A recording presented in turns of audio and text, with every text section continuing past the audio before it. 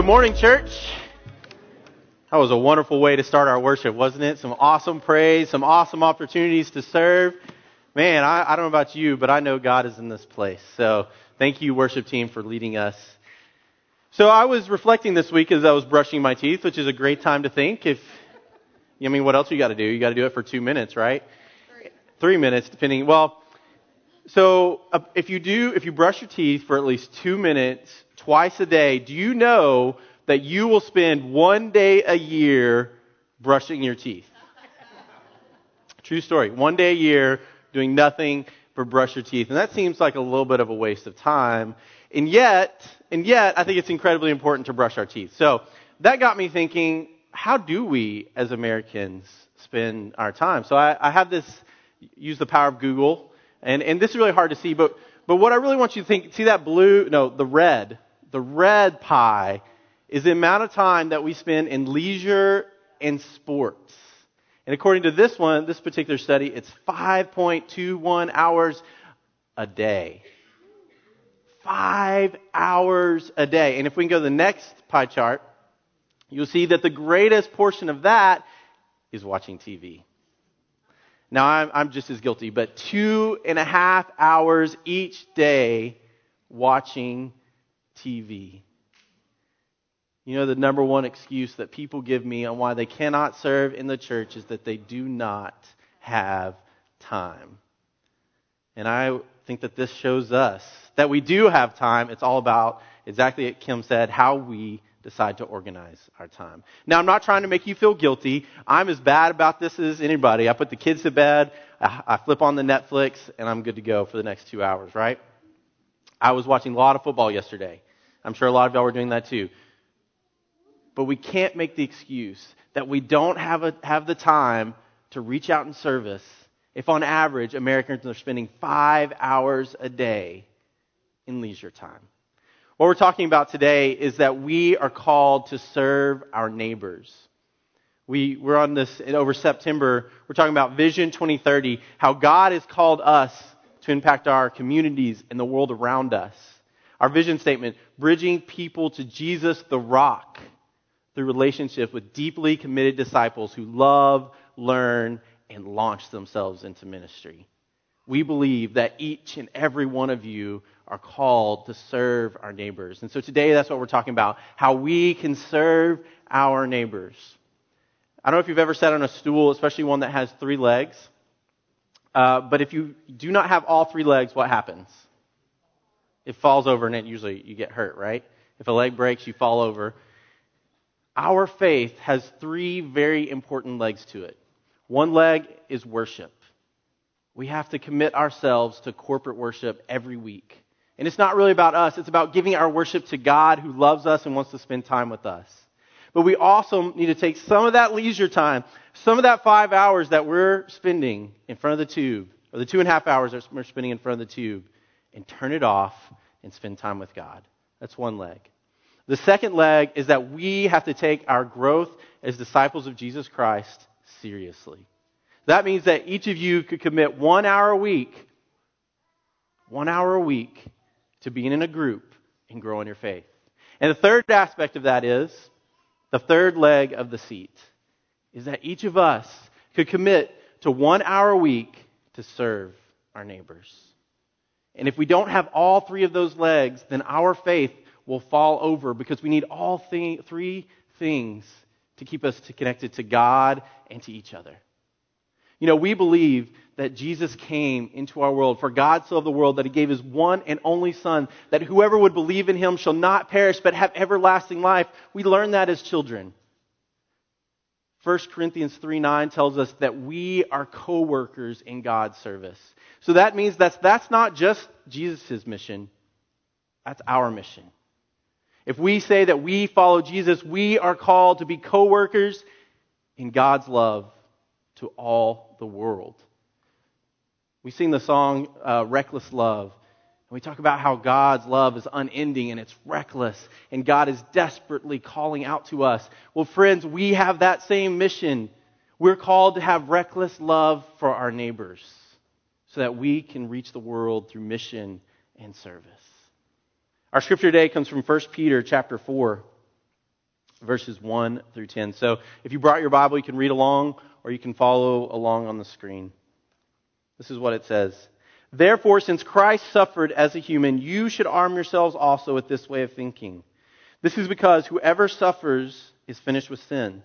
As a result, they don't live the rest of their human lives in ways determined by human desires, but in ways determined by God's will. You have wasted enough time doing what unbelievers desire, living in their unrestrained immorality and lust, their drunkenness and excessive feasting and wild parties, and their forbidden worship of idols. They think it's strange that you won't join in these activities with the same flood of unrestrained wickedness. They slander you. They will have to reckon with the one who is ready to judge the living and the dead. Indeed, this is the reason the good news was also preached to the dead, that this happened so that, although they were judged as humans according to the human standards, they could live by the Spirit according to divine standards. The end of everything has come. Therefore, be self-controlled and clear-headed so you can pray. Above all, show sincere love to each other, because love brings about forgiveness of many sins. Open your homes to each other without complaining, and serve each other according to the gift each person has received as good managers of God's diverse gifts. This is our scripture this morning. In some Bibles, I think it's the NIV, it has different, headings. If you ever look in your Bible, they have headings. This one says, living for God. I think that living for God is living a life of service to our neighbors. We have to commit to loving and serving the people in our community around us. Did you hear that line about stop wasting time with the things that you wasted time with before you started following Jesus? I'm not saying you're not supposed to have time to relax. I'm not saying that you don't deserve a little bit of Sabbath time. But what I am saying is you cannot put those things before serving God and serving our neighbors. We as the church need to get outside these walls and start loving our neighbors as God loves us. So what does a life living for God look like? Well, first we're called to live according to God's Spirit. And when I think about living according to God's Spirit, my mind turns to the fruit of Spirit. And so this is how we are to interact with people day by day, every moment of our lives. The fruit of the Spirit, this is from Galatians chapter 5, verse 22.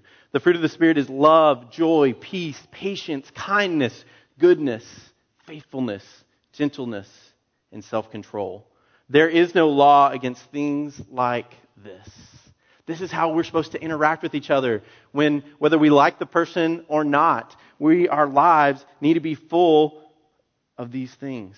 Because if they're not, they'll be full of things like idolatry and drug use, casting spells, hate, fighting, obsession, losing your temper, competitive opposition, conflict, selfishness, rivalry, jealousy, drunkenness, partying, and other things like that. Because those are the fruits of the flesh. Are you living by fruits of the Spirit? Are you full of joy and peace and faithfulness and kindness and self-control? Can people tell that you are a Christian without you even having to say a word? That's what living by the Spirit looks like. We're also called to be filled by the power of the Holy Spirit. We believe that each and every one of us in the body of Christ has been given a gift by God for the building up of the church. That means every person in this room. God has designed you specifically with a purpose, with a gift, has equipped you uniquely for God's service. Every single one of you. And if you want to know more about that, about how you are uniquely and wonderfully equipped through the gifts of the Holy Spirit, we have our associate pastor, Randy Bell, and he's going to be leading a class on spiritual gifts. We want everyone to find out what their gifts are and to be leading in those ways so that we can truly transform the world around us. Not through our gifts, but through the power of the Holy Spirit. So if you don't know what your gifts are, sign up for the class and learn and take away that excuse as well. So we are called to love each other deeply. Love each other deeply. That means that we put the needs of others before our own needs. That this community, this people of faith, that when you walk in these doors, you should be overflowing with the love that the people around you give. That when you open the doors, there's someone smiling and shaking your hands. That when you come into the room, that whether you know the person or not, that you're greeting the people next to you. so people know love. That when you're in a place of hurt and loneliness and suffering, that you have people come alongside you. But it's absolutely important. Even in a room of 200 people, you can get lost. You have to be in a life group. You have to be in a Bible study. You need those people who can come around you, who will know when you are hurting, who will know when you're sad, who will know when you're lost, who will know when you're in a dark place. So give your time to be in a life group. Then we are also called to love the people outside these walls. You know, Jesus tells us to love our enemies. You know, the tax collectors, he always was saying bad things about them. And they were not very popular. But he says, even the tax collectors love their family. Even the tax collectors love their friends. But you, those who call yourselves Christians, are called to love your enemies. So that means people who hate you and despise you and dislike you and don't want to see you, you're called to love them. But your neighbors, your coworkers, the people you come in contact with on a daily basis, you are called to love them as you love your family. So they'll want to come and be a part of a community where they can experience the true love of God that you can't get outside of these walls. So we're supposed to love each other and love our community. I love the line in here where it says, love leads to forgiveness. Gary Chapman, in his book, The 5 Love Languages, talks about a love bank. Guys, you need to really listen to this part because this is very true for women. That they have a love bank, and every time you love them, you're making deposits into the love bank, right? And so when you do something, you make a mistake, because we all make mistakes, right, guys? We're making a withdrawal from that love bank. This is exactly what Peter is saying in this scripture. And it doesn't matter if you're a male or a female, we all need to be loved. And so when we are loving people well, we're going to make mistakes. We're going to step on your toes. We're going to make you frustrated. You're going to get annoyed because we're a community, we're people. But if we filled up that love bank by loving on each other, by caring for each other, by being there for each other, then we're more likely to forgive. So if you want to have a relationship with people where you know that they will forgive you when you make mistakes, then have a relationship built on love and love of other people. He goes on to talk about the importance of hospitality. You know, when we serve our neighbors, it's not just outside the walls of these doors. We serve them for when they pull in the parking lot and they see the beautiful grounds and they get someone to shake their hands and they get a donut and someone has set out the donuts and they can drop their kids off at the nursery and they get to meet Mr. Paul and whoever else is volunteering over there. And they get to send their kids to the children's time, and they get to hang out with those wonderful volunteers who are skipping worship to be with your kids right now because they love them. We are serving our neighbors. Every time we volunteer within these walls, this band that led us so beautifully and wonderfully is serving our neighbors by giving hours of their time so that we can have beautiful worship to sing to God. We serve our neighbors with the hospitality that God has given us. That's one way we serve our neighbors. But we also have to go outside the walls of the church. We don't do any good if we only stay in here and we only take care of one another if we're not outside the walls of the church, because there are people who are hurting. There are darkness. There are people so mired in sin that they think they have no hope. They do have hope. They have hope in Jesus Christ, and Jesus is saying, here's my church, here are my coworkers. Jesus calls on us, the body of Christ, to be Jesus' hands and feet in the world.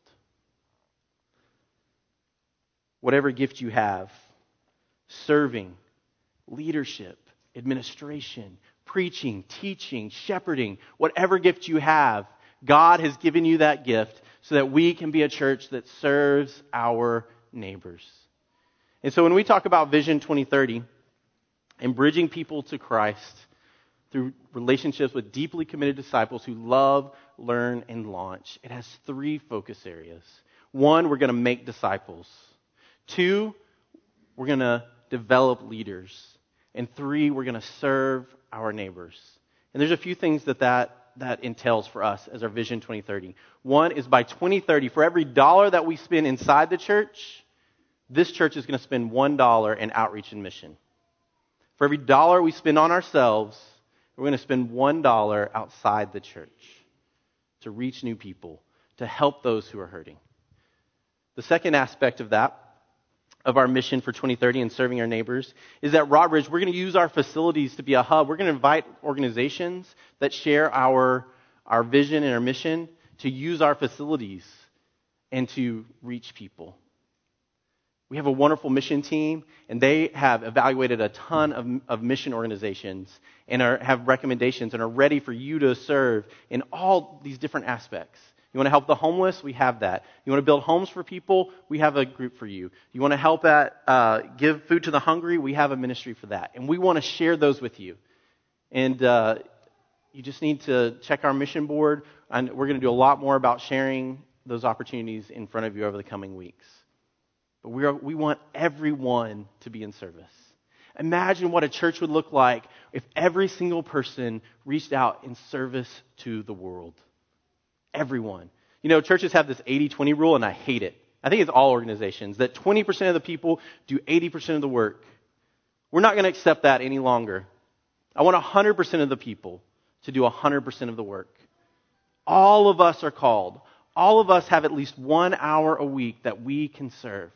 Imagine a church with 100% of the people reaching out in love and concern to our neighbors. You know, we know that we live in a broken world. We know that it's hurting. We know that there is decay. We know there is suffering. But here's the truth. We are a resurrection people. And we are a new creation in Jesus Christ. And where we go, we bring life. And we chase out the death. And we chase out the darkness. So I want to invite you as the church. I don't know what it is. I don't know what you're particularly called to. We have a lot of different opportunities in different ways that you can minister to our neighbors. But stop making excuses. And I want to challenge you. Steve challenged me to do a little Superman thing here. I want to challenge you. I've never ran a marathon in my life. But I'm going to tell you, I'm going to run a marathon because I think clean water is a goal that no one should have to die because they don't have access to clean water. And if I can do it, you can do it.